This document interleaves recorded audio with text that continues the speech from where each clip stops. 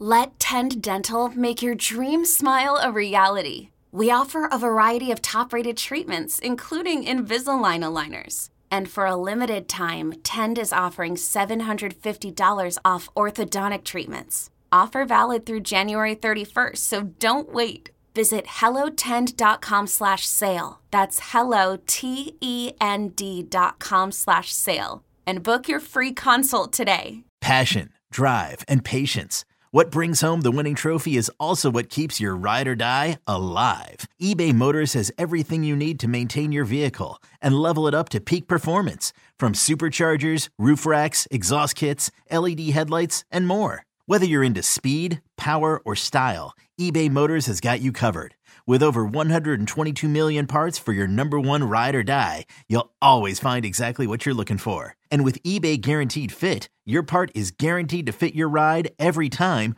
or your money back. Because with eBay Motors, you're burning rubber, not cash. With all the parts you need at the prices you want, it's easy to turn your car into the MVP and bring home that win. Keep your ride or die alive at ebaymotors.com. Eligible items only. Exclusions apply. Time now for the Off Day Podcast with Andy Hart and Chris Scheim on WEEI.com. Finally, the final pre-draft podcast is here. The 2022 NFL Draft, live from Las Vegas, is, I guess, now hours away. We are not quite, as we record this, under 24 hours, but we are coming down the home stretch. We are to that point where mock drafts are flying fast and furious. Everybody's putting out either their one and only version or their final version heading into the draft. We actually have continued excitement, in my opinion. I wrote a column for WEEI.com today. I think we need to embrace the uncertainty. Screw how many quarterbacks there are. Screw how many blue chippers, quote unquote, there are. Embrace the we love uncertainty in entertainment, Chris Scheim. Yep. I mean, 100%. By the way. And yet it's like everybody's bitching that, there's uncertainty. The Jaguars have 4 guys they might take number.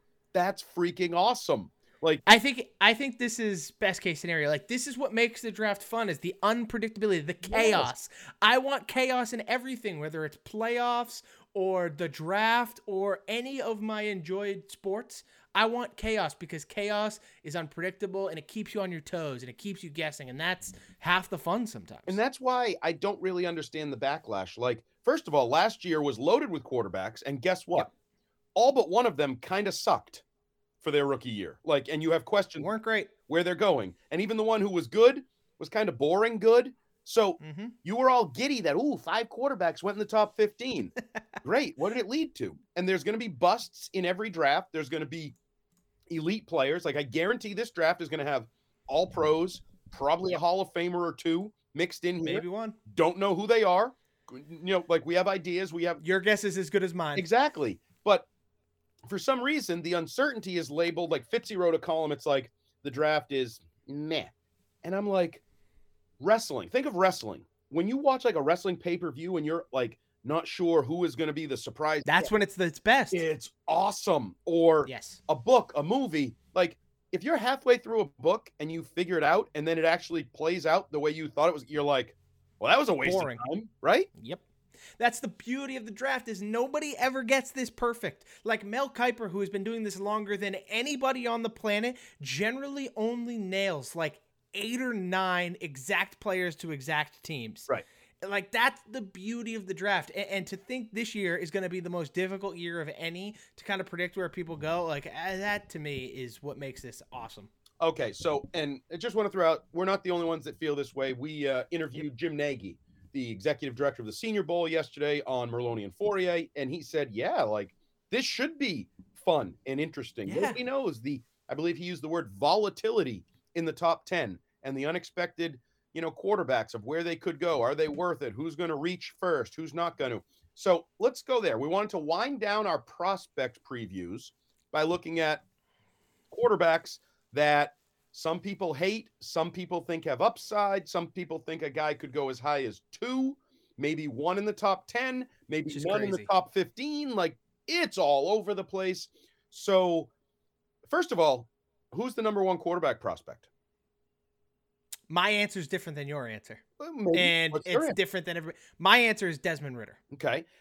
I don't totally disagree. When we started these podcasts, we were using a lot of the NFL.com grades to compare guys, and they are all bunched up. I don't have it on my screen right now, but for quarterback, it was 6.4, 6.41, 6.42. They're all over the place.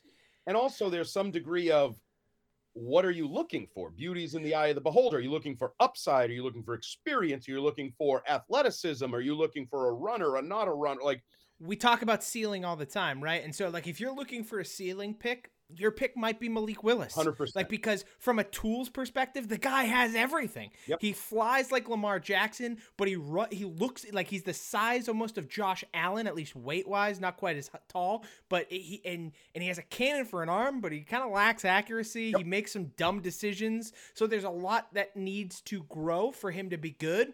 But again, teams see Josh Allen and they're like, well, if Josh Allen can do it, we can do it with another guy.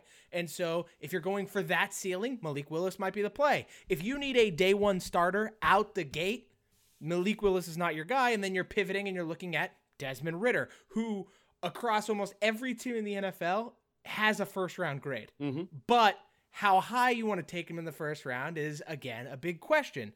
Like, or if you're the Panthers at 6, is he really worth it? If you're the Lions at 2, is he worth it? Or is he not worth it until you get to the Steelers at 20? And then there's Kenny Pickett, who had a great season, but is also technically kind of old, like as a quarterback prospect. I mean, he's like the same age as Joe Burrow, and he didn't break out until his senior year. So there's some questions there. And then you have Sam Howell and Matt Corral, and so it's just the quarterback landscape this year is not nearly as titillating as last year, but still there's potential. So you brought up Josh Allen, and I think that's important because Josh Allen is the model, the best case scenario. You take a raw athlete with upside tools. Josh Allen is what you want him to become. Now, the San Francisco 49ers may be learning a lesson that Trey Lance may be the opposite end of the spectrum, where you take a guy with raw tools to develop. Well, if he doesn't develop, you just took a guy who's not that good. Yeah, that could be the reality of Trey Lance. So I think to some degree, Willis faces that. I will say, you watch him play. I don't know if it's the number 7. He almost, to me, and he's not as fast, but I think Mike Vick right-handed, because he's got a strong arm and he can run around and make things happen. But I also wonder, like, the old Otis Smith joke is that he was a playmaker for both teams. He would give up plays and make plays. Yes. Pick it off, but give up a touchdown. I almost feel like Malik Willis is the Otis Smith of quarterbacks. He's going to make you some plays, but you're going to be scratching your head after other plays and like, why did we just take a 15-yard sack? Why are we running backwards? Why are we chicken with our head cut off kind of thing? The other thing people need to realize when you're talking about Malik Willis is this is a guy who only threw 340 passes in his senior year of college. That's the Trey Lance thing. Right? He threw 340, but then ran it 200 times. Yep. Like, he only ran it 150 times less. That's unbelievable. Like, that is almost a dead even split. So for a lot of these teams who want to run this kind of weird optioning offense with the ability to explode deep passes, like, Malik Willis might fit that. But again, you have to work with the issues that he also brings as well. So before we continue with the individuals, I'm going to step back for a second and ask you a question, sort of a 2-part question. Will any of these quarterbacks ever be top 10 quarterbacks? Yes, barely. Okay, I would argue no. I'm not in love with I think most people would. I have a little bit more confidence in my guy than other people do, and that's always going to happen when you're talking quarterbacks. And the second question I would ask, if you were drafting a quarterback, and we have teams like Carolina, Pittsburgh, that are looking for quarterbacks, where do I take them? Do I trade up? Do I trade down? You know, Carolina, oh, he's not worth 6, but can I trade down and take a quarterback in the 20s and maybe feel good about whatever? Are you drafting upside or downside? Like, are you drafting Malik Willis and saying he's the only one who can be a top 10 quarterback? I could fail miserably like Trey Lance, but I can hit the Josh Allen home run. Or do you take the Desmond Ritter? He can play. I know he can play. He's been playing for 4 years. He's a good player. Worst case scenario, he's a bottom 10 quarterback, but he's a bottom 10 starter. Yeah, so I take Desmond Ridder because in my head, like I look at Desmond Ridder and I think worst case scenario, this kid can be Andy Dalton. And Andy Dalton was a 10-year starter for the Cincinnati Bengals, made the playoffs a couple times. And for some people, he was a top 10 quarterback at one time. Yeah, no. So I don't, trust me, I don't understand those people. But Are those like people blind? Dumb? Hey, talk to Kevin Clark of The Ringer, all right? He put Andy Dalton over Aaron Rodgers one time. That did happen. Yes, exactly. But regardless, I think Desmond Ridder can at least get to there, if not get above that. And so I think in my head, I am 100 times out of 100. If I'm drafting a quarterback, if I have sold myself that I'm going to take a quarterback, I am going Desmond Ridder in the first round. So I kind of agree with you. If you forced me to take, I would probably avoid the quarterbacks. I don't love the class. Okay. If you forced me to take one, I think Ridder would be my first choice. I actually think Sam Howell would be my second choice. If you Really? absolutely forced me to take a quarterback. Okay. Because I think the others are going to potentially fail spectacularly. Matt Corral. The thing I like most about him is his jersey. I think his number 2 light blue jersey might be the best jersey in college football. Have I told you the Matt Corral story? What do you got for Matt Corral? You got a story. So this has been sourced. I will say it allegedly, but I believe it's been sourced. Matt Corral is from California. Okay. He went to the same high school as a man by the name of Tristan Gretzky, who happens to be the son of Wayne Gretzky. Okay. And they at one point got in a fight because Matt Corral hates stuck-up rich kids, and rumor has it that Tristan Gretzky was in fact a stuck-up rich kid. And so they got a fight, and Wayne Gretzky then tried to ruin Matt Corral's life, and Matt Corral then transferred to another school. Interesting. Because there are That's alleged. Like maturity questions, like off the field. Not that he's not a good teammate or not that he's not dedicated to football, because in that area he's actually well thought of. It's more that stuff, maturity, getting into trouble. Does he like to drink? Does he like to be a college student, basically? And what scares me about him is so I have him at 6'2", 212. I think he thinks he's 6'5", 250. He thinks he's Josh Allen when in fact he's not. He sees like 2 linebackers and he goes, yeah, I'm going to run through them. That's the best plan of attack here is I'm going to run through them. Exactly. I don't think it's sustainable. He also is a little bit of a whack job athlete at times and a creator. And he has all of that to him, which is fun. When it's working, it's fun. But when it's not, it gets you fired in the National Football League. So that would be my fear of him. Pickett, I think, is he's a jag. Like, he'll probably be a Brian Hoyer 10-year NFL player, but Chase Daniel. Yeah, like, what is he? I don't see it with Kenny Pickett. And for a long time, he was like the number 1 quarterback. And I'm like, no, he makes bad decisions. He's not even that accurate. No. Which is something people say he is, but he's not. He can't throw a deep ball. Like, I'm out on Pickett. I am too. And I do think the hand thing is legitimate. Like, he wears 2 gloves. We made fun of Teddy Bridgewater for that. He fumbled I think that matters 40 times or whatever in his career. He puts the ball.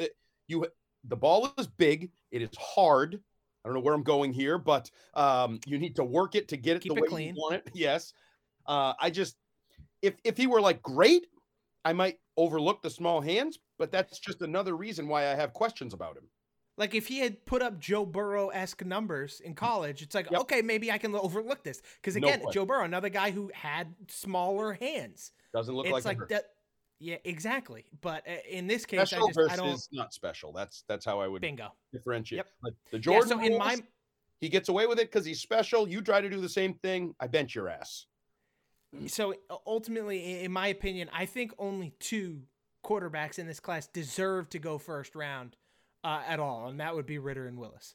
And for opposite reasons, as we talked about. One is more experience. One is more ceiling. Yeah, floor and ceiling guys. Okay, so let's get to Sam Howell, who is next in line. A couple years ago was a buzz guy. Maybe 2 years ago, had a great freshman year. Then he kind of tailed off. Size is an issue. He's only 6'1". First of all, I went back and looked. He has been good every year of the last 7. He put up stupid high school numbers. As a freshman, I think he threw like 40 touchdown passes as a freshman starting quarterback and did it every 38. 38. Yep. Right on the Pretty close. like. I'm sorry. I value that like long term, year after year when you're just good, multiple levels. You go to Carolina, that whole thing. And I know there was some ebbs and flows, and he lost his 2 running backs and the experience around him. Maybe this year wasn't what he wanted it to be, but he looks to me, I don't like, this is going to sound like a negative, but it would have been a positive at one point. Baker Mayfield. And Baker Mayfield. Yes. So I've heard that. I've actually heard that a lot from a lot of people. So, but now that's a negative. But yeah, Baker Mayfield was number 1 in the draft. Yes, and he was good his rookie year. And if you got Baker Mayfield in the, I don't know where Howell's going to go, let's say 3rd round, you wouldn't be pitching. It's 2nd round. To be honest, I think there's a chance Howell goes 32nd. Oh. Like, I think just because of how much teams value the 5th year option on a rookie quarterback because it's cheap money, yeah. I think if there's a chance somebody trades up into the top 32, or even the Detroit Lions take a shot on him at 32. Like, I think all of those things are at play. Interesting. So yeah, I kind of like Howell in this year within the parameters of this draft class. Like, if Howell was in last year's draft class, he would have been a day 3 Kyle Trask-esque nobody jag. But it isn't. It's compared to this class. Exactly. When I look at him, I just don't see the huge divide between, say, him and Kenny Pickett, who could go closer to the top of the first round. Another guy, as we move our way down this less than illustrious list, this is where the old school Andy comes in, Carson Strong. And yeah, I mean, he's a pocket passer. He's got a good arm. He's got a bad knee. The comps that I've read for him were Drew Bledsoe. Hey, I liked Drew Bledsoe. And, quote, an aging Phillip Rivers. He moves like an aging Phillip Rivers, which not good. So doesn't this Carson Strong just screams Davis Mills all over again to me, right? Yep. Like, this is just Davis Mills 2.0. And Mills was good quarterback, knows he can throw the football. He can really sling it. I mean, he completed 70% of his passes 2 years in a row. He threw for over 4,000 yards this year. So you're picking up what I'm putting down. Yeah, like he's the guy that you take. He's in the Jimmy Garoppolo, Derek Carr mold where it's like 2nd round, I need a quarterback, or you're Tennessee Titans and you need a guy who might push Ryan Tannehill or even push Tannehill out the door. Carson Strong may be the guy. Right. But yet people are telling me it's low risk. Pickett could go 6, but Carson Strong is going to go in the 2nd or 3rd round. I would much rather take a guy I know will succeed at the NFL level at 6 and then take Carson Strong in the 2nd round. Thank you. See? Yeah, absolutely. It's maybe the most reasonable agreements we've had is in this quarterback position. See, I think people don't quite understand the risk versus reward in the NFL sometimes. Like, they don't.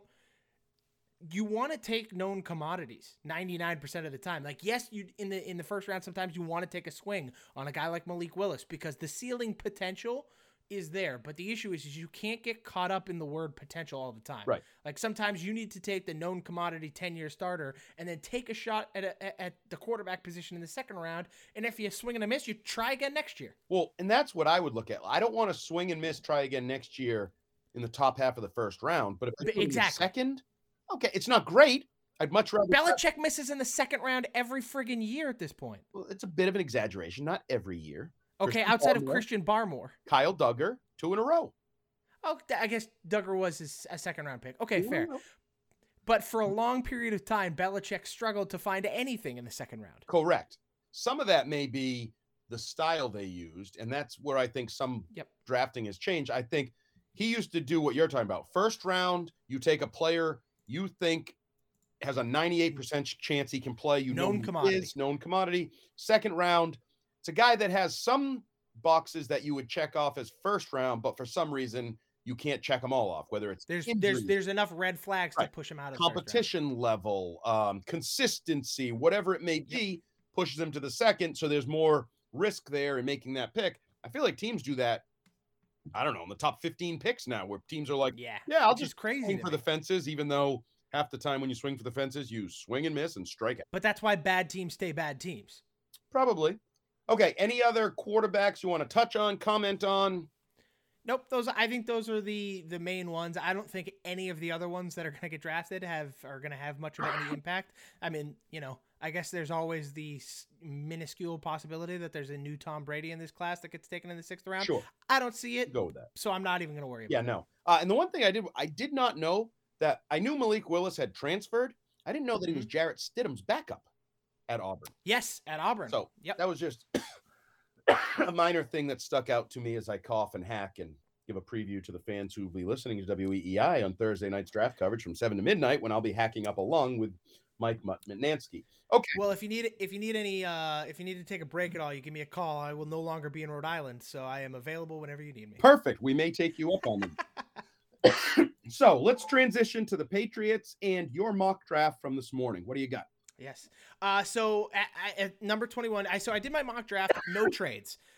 Somebody actually tweeted at me just a couple hours ago asking if I thought there would be a lot of trades because they noticed that I didn't put any in my mock draft. And I did that for a specific reason. I think that the trades are going to be so unpredictable tonight that I wasn't even going to attempt to predict where they would go. Because I think in my mind, and I put this in my mock draft, I think Carolina trades out of number 6, but at this moment, I don't know that anybody wants to trade up to number 6 to pay what it costs to get there. Bill Belichick. So, I hope so. Jameson Williams.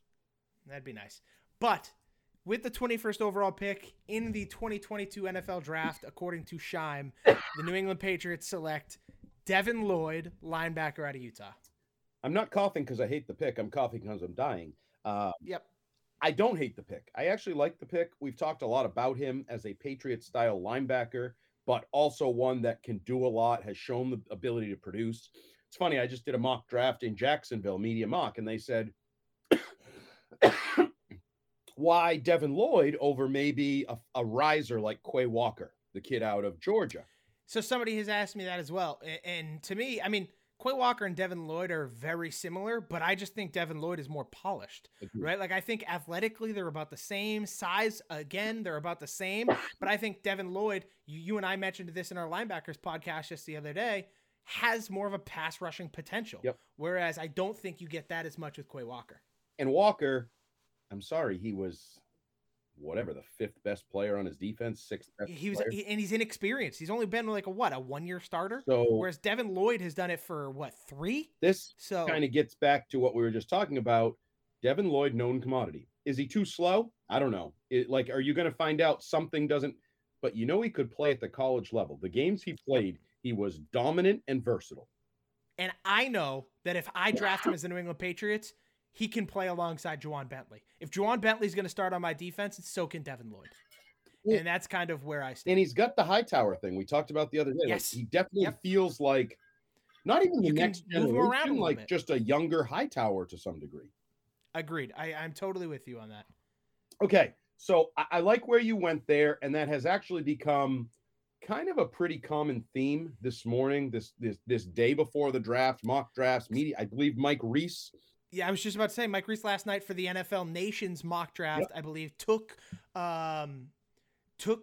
Devin Lloyd with Treylon Burks still on the board. And that has also become common. Treylon Burks, who I remember when the talk of Burks first started, the wide receiver out of Arkansas, who's bigger, ran a slow combine 40 of 4.56, 4.6, somewhere in there. A lot of people thought no chance. Like, he was going to be one of the top receivers in this draft, top 15 pick. Now it seems like he's going to be on the board. I know some fans have the fear that he's a bigger, slower receiver. Oh my God, N'Keal Harry. No, he's not. Totally different player. He's actually more of a, Deebo Samuel. Yes. They move him all around at Arkansas. He was in the backfield, on the edges, wildcat quarterback, all kinds. And here's the thing. People might be thinking that Treylon Burks is going to last into the mid to late 20s. I was doing my mock draft, and I edited it a few times, and not once in any of the edits did I have any good receivers left at 21 when the Patriots get to them. When it gets to the Patriots, I think wide receiver, edge, and offensive tackle are going to vastly populate the first 20 picks. To the point where I think some teams are going to be overreaching at those positions because some of them are going to go so early. And so I have 7 receivers going in the first round. 7. Who do you have first? I think the first I had Garrett Wilson going 8 to Atlanta. Happens. I've seen that. I've seen sometimes, excuse me, sometimes Jamison Williams is now the number one receiver on some boards. Yeah, he would be my number one. If I were a team taking a wide receiver, I would not pass on Jamison Williams. I don't care where it is. You talked about the chaos that could happen with the number one overall pick, and I think that'll kind of impact where Jamison Williams goes, because so with me, I have Jamison Williams just going shortly after 8. I have him going 10 to the Jets. Yep. But I also think that it's very realistic. The Jets don't want to wait to 10 because there's a chance Atlanta takes him, and they take him right at 4. Yep. Because they know that they can get either a corner or an offensive tackle at 10 that they'd like, or a pass rusher. All three of those options, they know they can get at 10, and so maybe they'll go Jamison Williams at 4 as well. I think that's extremely possible. I got to tell you, and I know no one would ever do this, I don't think, but in the way we've seen impact receivers come into the NFL in recent years, the value of the position in terms of contract and caps and trades, I would consider Jamison Williams number one overall. I would consider, if I were Jacksonville and I were marrying him up with Trevor Lawrence. To Trevor Lawrence? Maybe it's dumb. I have a left tackle. I took a running back last year. I have a good receiver, but now I'm adding what I think is truly elite receiver. So I would in a normal scenario, I would agree with you.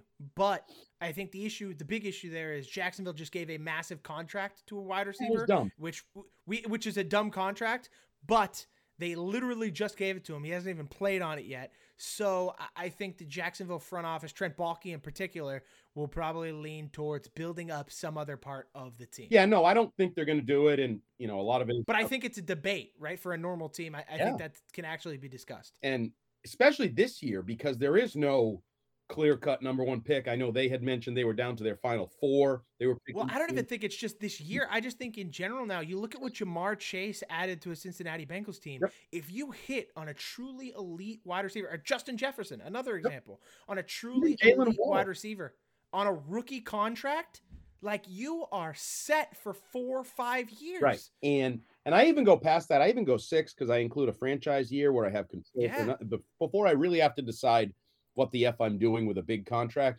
So, and I know people get mad and they want to be traded, and that's part of that whole too. Whatever. This offseason, but I just think he's special.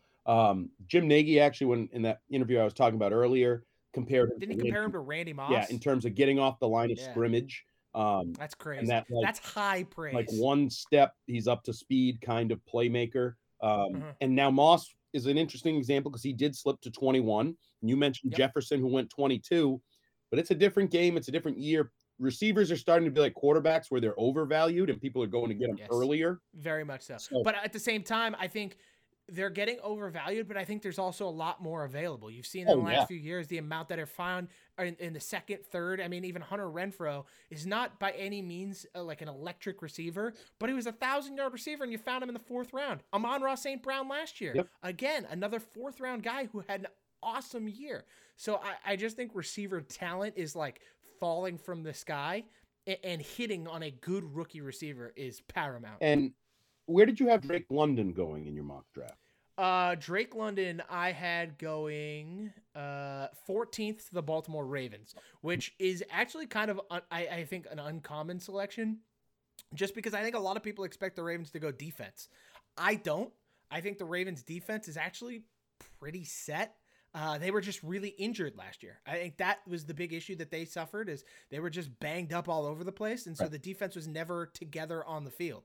And so if I'm Baltimore, I want to strike on that rookie stud receiver contract so that when I go to pay Lamar Jackson a crap ton of money, I also still have an elite receiver who I'm paying pennies.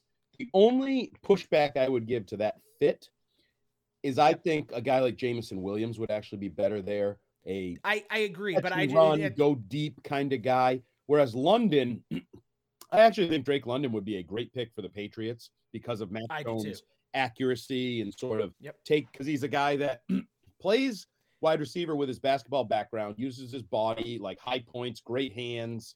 It's very, in my opinion, it's very like Mike Evans-esque, right? It's very, in that regard, I don't think he's as big and strong as Mike Evans, but it's very, very much in that mold. Even like a Mike Williams out in LA, if you want to kind of go for a little bit of a lesser comp, I think that's another good comparison there. And so I I felt like if I'm the Baltimore Ravens, I have a deeper guy in Hollywood Brown. I think can be that guy.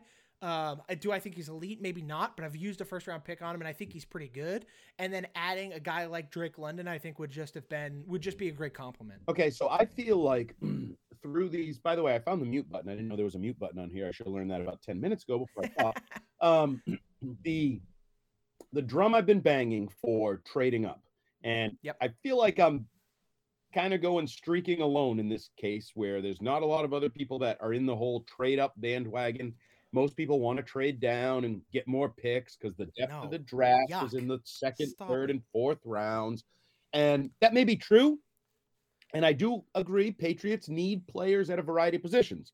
But to me, what the Patriots need more than almost anything else, playmakers, elite They players. need top-end talent. Exactly. So, and I'm seeing mock drafts, by the way, which we all know mock drafts are kind of useless. Yeah. But they're also the foundation of pre-draft talk, so bear with us. Agreed. I've seen mock drafts where Jameson Williams or even London is on the board in the mid-teens, 15, 16, in that area. Yep. Bill Belichick sits at 21. A, do you think he would? B, would you make that deal? I definitely would. In particular, Drake London or Jameson Williams, I am making the deal to get up into the teens, primarily because I think it is the cheapest it will ever cost you to get up to that spot. Agreed. And so I think for that reason, it makes all the sense in the world to move up into the teens. And there's a guy there at 13 named Nick Caserio, who Patriots have already made a trade with leading into the draft. Late round trade that I didn't care for, but whatever, that's a different topic. I did not either. We know the phone lines from New England to Houston are working. Oh, yes. All the various forms of communication are working. DMs, however Bill wants to do it. So I think there is an opportunity. And Caserio has the fourth pick in the draft? Third and 13th. So Caserio will have already picked, potentially, unless he trades down from there. So he's got his stud. Maybe he looks at it as his Texans team needs to diversify. He can move down to 21, add some other picks. Bill Belichick gets his potential Mac Jones impact elite wide receiver for the next 5, 6, 7 years. I love the idea. I don't know why there isn't more support of that idea. Yeah, see, I'm with you. I'm all in on the idea. I just think the biggest issue is, will Belichick do it? I don't buy it. Why not? You just said it. You just said it, though. What does Bill value more than anything else? Value? Yes. You nailed it. Yeah, economics. Yes. And economically, it makes sense. This is the time to move up. Well, why wouldn't he? Yeah, I mean, you're right. Don't I've never fear seen it. him Don't move. fear it. Do it. No, I don't fear it. I love it. I want him to do it. I don't buy. Or I've never seen Belichick willingly trade up for a skill position guy, right? But he has. He traded up for Daniel Graham 20 years ago. Okay. Sure. Yeah, he traded up for Daniel Graham 20 years ago. Okay. So it's in his blood. That didn't go great, but it didn't go horrifically. It was kind of a meh addition.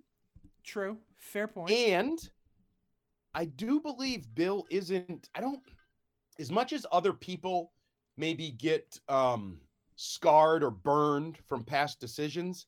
Yep. I don't think Bill has that. I think Bill says, wow, we got this guy rated really well. We need one of these. This team is willing to trade for less than what we think in a normal year it would take.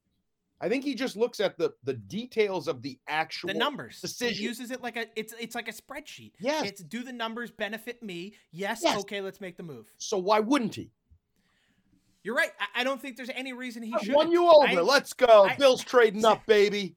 Here's the thing, and the other thing too is I don't see a N'Keal Harry in this receiver class, right? So I don't even, if you're a Patriots fan, stop worrying about him picking the wrong one. Yeah. Because in my opinion, I think if he's going up and getting, I know you and I don't love the Ohio State receivers, but I think they're still both good. Mm-hmm. So if he's trading up and getting any of Jameson Williams, Garrett Wilson, Drake London, Chris Olave, Treylon Burks, I'm like, yeah, I'm in. Okay. Like, cook it and book it, baby. I am in. Let's take that a step further. Do you think he values those guys relatively closely? Could he just pull a Mac Jones from a year ago and sit and wait and say, I kind of like all these guys. Kind of looks like we talked about mock drafts. Treylon Burks has been available in a lot of mock drafts. He's not in mine. In my opinion, I don't think any of those guys are available up to 20. Like, I think they're gone by 19. But maybe he looks at it differently. They run their numbers differently. If one of them is available, if the draft is playing out and he sees that they are going, one of them, any of the 5 are going to be available at 21, I don't think he moves. I think he stays put, and he's going to take whichever one falls to him, because I think that's how he sees it. He probably has very similar, he definitely has them ranked, but I bet he has very similar grades on a lot of them. And so if Jameson Williams goes top 10, Garrett Wilson goes shortly thereafter, and the rest are all relatively similarly ranked, he'll just wait till 21 and see which one falls in his lap. See, this is where I would feel like you a year ago at this time, because in my opinion, not Belichick's opinion, my opinion, agreed, London and Williams are on a different level than the rest. Yep. I think they are elite. The others I think are good, maybe can be really good. I would just feel a lot better about either London or Williams. So I would be more aggressive if the opportunity presented itself. But I would also ask this question. Would you consider trading up for other opportunities? For example, the cornerback position, I think the consensus has decided there are 3 top corners. You're not getting Sauce Gardner. Yes. You're in all likelihood not getting Derek Stingley Jr. His reality of how good he is has sunk back in. So now there is some debate, I guess, about McDuffie, the 3rd best corner in the draft out of Washington. Yep. I personally would not rate McDuffie on a London Williams level in terms of my trade aggressiveness. Might I say move up 3 spots if he's at 18 and I really like him and I feel like I need a corner? Maybe. But I don't weigh his value like I do the 2 receivers. Where do you fall? I think there are 2 defensive backs Belichick would be willing to trade into the teams for. And I say defensive backs because I mean defensive backs. Those 2 players would be Derek Stingley Jr. and Kyle Hamilton. Right. I think if Kyle Hamilton is available anywhere between 13 and 15, I think Belichick would be hard pressed not to do what he can to trade up and draft him. And I understand that it's another safety and people are crazy. Kyle Hamilton is probably the most polished prospect in the draft. I don't know that he's necessarily the best, but he is without question, in my opinion, the most polished prospect in the draft and could be the best prospect in the draft. I understand that it's at a position that people don't necessarily give too much credence to, but Belichick himself has said you can win a football game on the defensive side of the ball at the safety position. Ed Reed is a perfect example, and I think the Chargers have never regretted having Derwin James on their team. 100% agree. And you also look at it, I think the NFL is starting to tell you that they value safety a little bit more too, because they're starting to pay safeties more money. Like the top end safeties are making buku bucks compared to other positions. Look at the Jamal Adams trade. What they give up 2 first-round picks and then gave him $70 million massive contract or something. Hamilton's an interesting guy because it feels like for whatever reason his stock has fallen. Like he was more popular, like almost a top 5 pick. He should be a top 5 pick, but I just think for whatever reason they're not valuing the safety position the same way. People just in general aren't. And I think they are putting a premium on the pass rusher, tackle, and wide receiver positions, especially in this draft. And so I think that's going to make Kyle Hamilton more available to a team that can capitalize on it. That's where I also think, because somewhere in here, we're going to get a couple examples of the media and teams not marrying up their values. 100%. I think Hamilton could be a guy that happens with, like, oh, mock drafts have him going 12 now, or he went 3. Like, oh wow, but he probably should. He's probably up there in terms of how well he plays his position. He's probably one of the better prospects in the draft. It's kind of like the center, Lindenbaum out of Iowa. Linderbaum, yeah. Like he's not all that exciting, but he's one of the best players at his position by far in the draft. So, and I know you're starting to see him become a popular Bengals pick late in the first round there. And you even mentioned it the other day, when some surprises happen and those guys rise all of a sudden, players are going to fall. And that's just kind of how the process works. Okay, so let's do a ranking now. We've talked about all the prospects. We've done podcasts on most of the positions. We've throughout it all sort of evaluated what the Patriots have done throughout the course of the offseason, whether it's trading away Shaq Mason, letting Ted Karras go in free agency, letting go of Kyle Van Noy, Dante Hightower's unsigned. You signed Jabril Peppers. You trade for Parker. Like, all the moves they've made obviously tie into the mosaic, as Bill calls it, of team building. Mm-hmm. So the number one need, just blind need, forget the draft. Patriots' number one blind need on the eve of the draft is wide receiver. Interesting. I'm not sure I agree. Actually, can I take a guess where you are? Sure. The exact position on the opposite side of the football, and that would be cornerback. Yes, because while I don't believe they have a go-to wide receiver or an elite wide receiver, and I think they fail to match up or compare to the other really good teams in that area. Yep. They also fail to match up with those other really good teams in that area in terms of defending it. I don't believe they have two cornerbacks on the roster who should have the right to be called starters. They will start a couple of them, but they shouldn't be called start. Like, Malcolm Butler was out of football and is old. And you think he's just coming off the streets where I watch him run around his cul-de-sac with no shirt on Instagram, and he is suddenly going to be your number one cornerback? Or Jalen Mills, who no one wanted as their number one cornerback last year. Hell, no one wanted him as their number two cornerback last year. He's going to be your number one corner. I don't think they have representative talent at the cornerback position. I don't. And so here's the thing. I don't necessarily disagree with you. I think it comes down to philosophy. In my opinion, with the defense you had last year, which included J.C. Jackson, by the way, you couldn't stop the Buffalo Bills once in 2 games. True. And so in my opinion, I think the only way you can compete with a team like that is if you can go gun for gun. Because right now, no matter what defensive player you add from this draft, you can't stop him. You're not going to stop him. Even if you were able to get Aiden Hutchinson, you're not going to stop him. Josh Allen's still going to light you the F up. And so I don't think Sauce Gardner's. I think Stephon Diggs would put Sauce Gardner in his pocket and call it a day. What if I get Derek Stingley and I play him both ways? That'd be great. That'd be wonderful. But and so I think from a philosophy standpoint, in my opinion, wide receiver is number one, specifically because the best way you're going to keep up with these teams is by playing equal to better offense. Okay, so give me your number 2 need, and then I'll give you mine. My number 2 need would be offensive tackle. Tackle? Yes. Not guard, which more people have been popular about because they feel like, oh, you let Karras go, you need a guard, Zion Johnson, you traded Shaq, blah, blah, blah. Now, I will say there's been mock drafts that, what's the kid, Renan? How do you? Bernard Raymond. Raymond, whatever the hell his name is. The old guy that I want no part of. Yep. Late riser, by the way. Yeah, late riser. Like, why do I want a developmental offensive lineman who's going to turn 25 soon? I understand. We're on the radio, so you can't just nod and shrug your shoulders. No, I know. That's why I said I understand. You don't want a soon to be 25-year-old developing offensive lineman. Okay.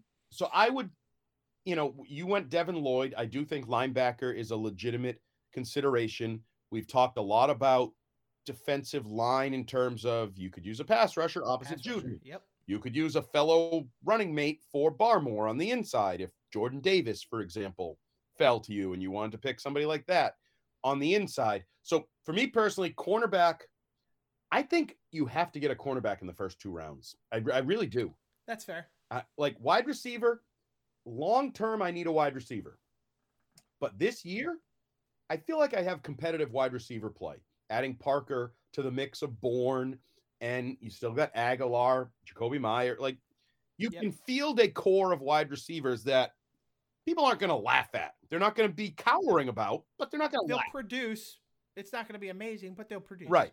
And then I would say offensive line is similar to me in like that's a 2-year hole. That's a 2-year void that needs filling. See, I think you can cure the offensive line pretty simply. It's a kick Isaiah Wynn into guard and draft a tackle. And like to me, that screams, okay, I got a pretty good offensive line for the next 3 or 4 years. Agreed. I mean, you'd have to re-sign Wynn, and there'd be some. Yeah, but I think in a second contract you could do that at cheaper money. Yeah, that could be a tough one because you bump him in. That's a little bit like moving Xander Bogaerts to third.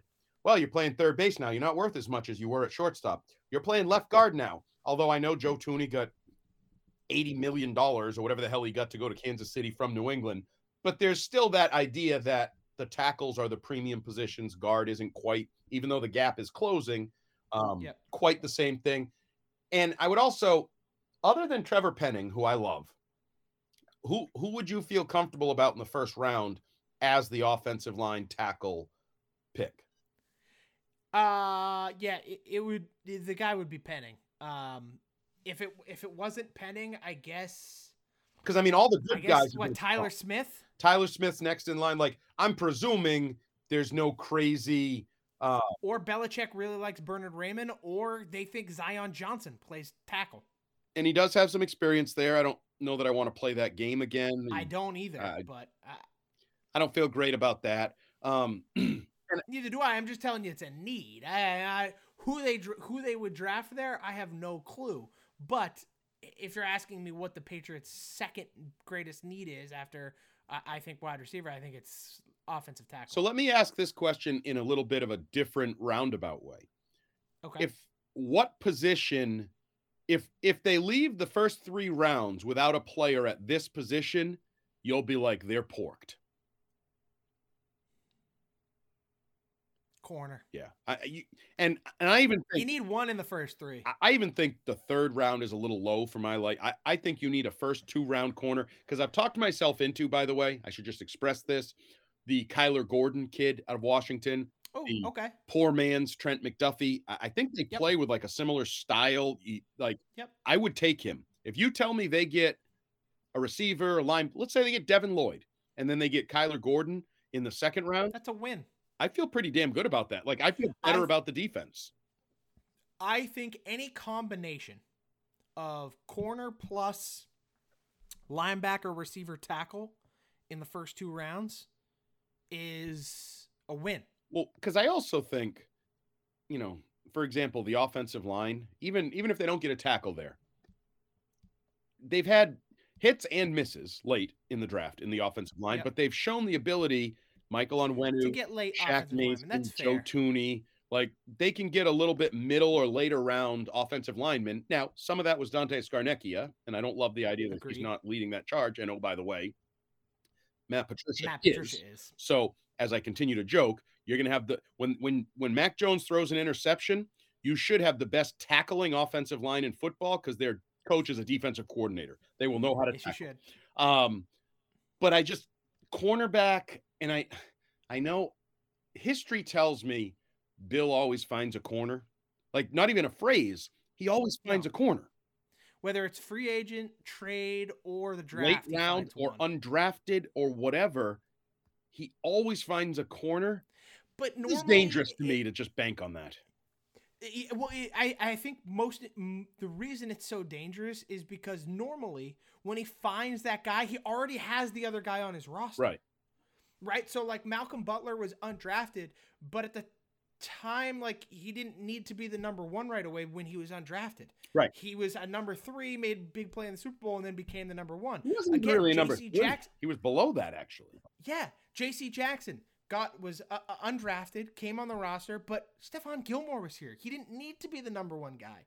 And then when it came to Belichick not having a guy waiting in the wings, he would go get them. He would go get Darrelle Revis, and he would go get Aqib Talib, and he would go get Stephon Gilmore. He didn't hesitate to do that. And this year, he didn't re-sign J.C. Jackson. He didn't go get anybody, and there's nobody in the wings. So, okay, have we wrapped up Patriots needs, Patriots opportunities? Yes. Let's throw one more thing out there before I want to do big picture, wrap it up kind of stuff. Okay. Regardless of round, as they say. All right. Pick a Patriot. Somebody you say he's going to be a Patriot. It's a tough one. I'm going to go Christian Harris, linebacker at Alabama. Okay. He's going to be a Patriot. I want to say my guy Troy Anderson, but I've seen him going earlier. Like, his stock is rising to like maybe he's a second-round pick. And so now I'm not overly in love with that. So I am going to go with our guy Jalen Armour-Davis, Alabama. Ooh, the corner. Yes. Okay, both Alabama. We both take Bama guys. Shocker, right? Well, I mean, I feel like that's the easiest, the safe pick, smartest thing to do. 100%. Listening to Jim Nagy yesterday talk about Bo Melton made me ponder Bo Melton as a possibility. Okay. Rutgers connection and that whole Schiano New Age pipeline again, and some of that. So I wouldn't rule. So I have a question. I have a question for you. Yeah. So in my mock draft, and I know for a lot of other people, a player like Devontae Wyatt has now fallen out of the first round and into the second round. Yep. Could Bill Belichick do basically exactly what he did last year, where he has Wyatt highly graded, but because of character concerns, he falls out of the first round, and then to start the second round makes a big trade up to go get him after drafting whoever in the first round? Absolutely. And that's really how Bill has maintained the perfect 28 trades up, 28 trades down balance over the course of his career. Because, there's the first round trade downs, trade outs, but he balances that out with, okay, now I have extra assets, and this guy I didn't think was going to slip. He's less of a risk. Like Gronk. It was less of a risk at 40. Because, like, in my head, it makes all the sense in the world that Belichick trades down a little bit from 21, let's say, to Kansas City at 29, right? And at 29, George Pickens or Nakobe Dean are available. It's like, ooh, I like these guys. I have them very highly graded. Let's take them at 29. And then with those extra assets he got for trading down, he then utilizes them in the second round to trade up and get a guy who fell out of the first round like Devontae Wyatt. And, I mean, then we'll get into the weeds, but because everybody has where does it start? 15 to 60, 20 to 80, whatever the meat of this draft is. And Jim Nagy thinks it goes even deeper because he was talking about how when they started their Senior Bowl scouting process, they normally start at about 500 guys they're considering. This year it was 700 plus that were Senior Bowl worthy of consideration. So there's like an extra 200 guys, like an extra 40%. I do think the idea that this class is deep is actually kind of true. Now that I've, having actually done all this research up to this point now, it's like there's a lot of guys that I wouldn't hate taking in the first round that are absolutely going to be available in the second round. Right. Like and I'm noticing that, like, I don't think the top end talent is as strong as a draft like last year, but I think overall the quantity of quality players is more than normal. I had to make sure I nailed that. You nailed that. Quantity of quality players. Billy Madison. Now I want to ask you that. Quality players. The best player, I said it earlier, good chance All-Pro comes from this draft. Good chance maybe a Hall of Famer comes from this draft. The best player in the 2022 NFL draft will be Derek Stingley Jr. Ooh. I think this guy's freaking awesome. Like, we talked about it this morning on the Greg Hill Show, that Wiggy would love to see Belichick trade up and get Derek Stingley. And I said, if in any way, shape, or form Belichick somehow ends up with Derek Stingley Jr. on the roster, Patriots fans should be dancing naked in the street, because that kid, in my opinion, might be the best prospect in the draft. I'd prefer that not to happen, because I don't think Patriots fans are fans. It's a turn of phrase, Andy. It's a figure of speech. Especially, they're all pale. It's been winter for a long time. They don't have tans. Hairy. Hairy. We're all fat. They haven't shaved. They're hairy. They haven't worked out. They're out of all that. No.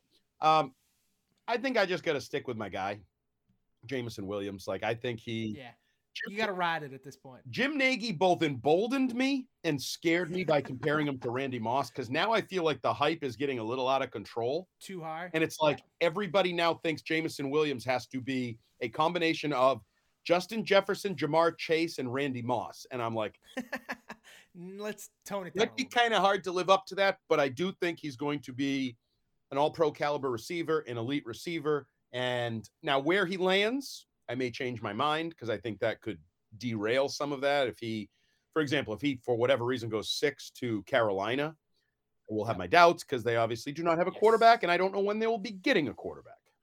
So I now have a question for you. Okay. Big picture question. which player do you think will be the biggest surprise in the draft? Like, not necessarily where he gets drafted, but just as an NFL player. Like, he's maybe slated to be an okay player or not that great at all, and he will far exceed expectations. Can I go with another one of my receivers that the Boise State, Shakir? Ooh, yes. What? Khalil Shakir. Khalil Shakir. I think he's going to be a phenomenal pro. I don't see any reason. You mentioned it earlier. You said the name Hunter Renfrow. We find reasons to look past these guys sometimes, other than he's pretty damn good at football. Like my Nakobe Dean thing. He can play football. Yes. Yep. I think Shakir can play football. And in a league where receivers are all the rage, and the Batman Robin conversation we have, I think, is going to start to get had on receiving cores. Well, we have 3 really good receivers, but which one is really good, a standalone? Juju Smith-Schuster. He was really good next to Antonio Brown. Hasn't been as good since Antonio Brown left, right? Like, now Deontay Johnson is proving I'm pretty damn good. So yes, I think Shakir, if he ends up in the right place as a number 2/3, could absolutely kick ass, take names, and make plays. Yeah, I totally agree. My guy is, we talk about all the rage with wide receivers, so why not think that a running back is going to far exceed expectations? I'm going with Breece Hall. Okay. Like, I put him in my mock. I have him going in the first round, shockingly enough. Yep. I think that he will be the one running back to sneak in, and I think this kid can straight up play football. And he has on all 3 downs, the whole 9. He's starting to become a popular Bills pick, I feel like. That is exactly who I have him going to at, 25? Yeah, 25. The interesting thing there is, A, they need a running back. My guy Moss has not exactly panned out. But it also feels a little bit like he's going to face high expectations because of the Clyde Edwards-Helaire thing a couple of years ago. Like, you land in the perfect place. Oh, it's going to be perfect. You should be able to do whatever you want because everything around you is so good. He's going to face high expectations, I feel like, because of that. Yeah, but like, I think this kid, it almost may be blasphemous to say this. I think this kid has LT potential upside. Jiminy Christmas. Yeah, it's running back is just so overlooked at this point because you can find them off the scrap heap that people don't want to pay for them. Right. And I get that. But like, I think Breece Hall could be kind of special. I like it because, I mean, if you say LT in the same sentence, you're talking about one of the more productive, dynamic, unique running backs of all time that's ever played the game. In like, this kid can catch, he can run, he does it all. And it's, I was very impressed by the way the way I watched him on tape. Like, he was just, he kind of blew my expectations out of the water. Okay. So, well, hopefully the Patriots will blow our expectations and our hopes out of the water Thursday night or Friday or Saturday or in totality over the 3 days when they make all their selections. So. We do have a couple announcements or promotions I want to talk about. First and foremost, please listen to myself and Mutt and maybe Chris Scheim and maybe Fitzy and maybe Christian Fourier on the WEEI draft night coverage on the mothership 93.7. We will be talking from 7-ish post Red Sox through midnight. Everything that happens with the NFL draft, we'll be bringing you picks live via the Westwood One broadcast. We will be breaking down everything that happens, not only with the Patriots, but if Jameson Williams goes to the Jets or the Chiefs, and you know how the rivals and the competition in the very competitive AFC East, AFC Conference all together. We'll be breaking all of it down. We might even have a couple surprise guests along the way to have fun. So please tune in 7 to midnight WEEI on Thursday. And then on Saturday 9 a.m. to 1 p.m., filling in for the Ken and Curtis show, myself and Rob Bradford, where I will coax Bradford into talking about as much draft as I physically can. Wow, baseball isn't boring, and nor is draft talk on a Saturday morning with Scheim and Bradfo. You're damn right. I'm getting a call to the big leagues. That's the all goatee broadcast, not the all goat broadcast, but the all goatee broadcast. Yes, exactly. And then finally, we will have some big show announcements for here, the Off Day podcast, Scheim and myself, post-draft, moving into next week. I think it's all positive. I think it'll be fun. I think so. I think it'll dramatically change things, but maybe for the, dare I say, definitively for the better. I would agree with you, Andy. I think people just don't worry, don't fret. Nope. We're not going anywhere. Some things may change a little bit, but change is sometimes a positive thing. And I think this instance, very much so is. And what did Sheryl Crow say? A change will do you good. You damn right. So maybe that'll be our new theme song. Who knows? But he's Chris Scheim. I'm Andy Hart. It has been a pleasure over the last couple months to get ready for the NFL draft from a Patriots perspective. But it is most certainly going to be a pleasure to put the preparation in the rear view and get to the damn draft. I said it before. Right. It's going to be fun. It's going to be exciting. Don't believe any of those wet blankets that tell you there's no quarterbacks, there's no blue chippers. It's not. This is going to be an awesome NFL draft. There's going to be trades. There's going to be stunning picks. There's going to be Hall of Famers and busts. I guarantee it all. So sit back. It's in Vegas. There's like freaking water fountains going off in the background. Oh, I got my popcorn, baby. I'm ready to go. It is going to be awesome. He's Chris Scheim. I'm Andy Hart. This has been another Off Day podcast. We will talk to you next week. See ya. You've been listening to the Off Day podcast with Andy Hart and Chris Scheim on WEEI.com and the Odyssey app. Yo, Trey. Kevin, what's up, man? You know, I've been thinking, what would have happened if the NBA never vetoes the Chris Paul trade to the Lakers and we get CP3 in the same backcourt as Kobe in LA? Well, you get a very happy Jack Nicholson for sure. And the Lakers probably win a bunch more championships. CP3 finally gets a ring or 2 or 3, and the Kardashian empire is forever altered. What did you just say? Hey, everybody, I'm Trey Wingo. And I'm Kevin Frazier, and we're teaming up on a new weekly sports podcast from Wondery, Alternate Routes. As former Sports Center anchors and current sports obsessives, we're consumed by all the what-if questions that make being a sports fan so excruciatingly fun. If you're like us, then you also live and die on the fallout from every drop pass. Or play call. Each week on Alternate Routes, we'll take a flashpoint in sports, break down what actually happened, then explore every alternate scenario and the ripple effects it would have caused. Follow Alternate Routes on the Wondery app or wherever you get your podcasts. You can listen early and ad-free right now by joining Wondery Plus.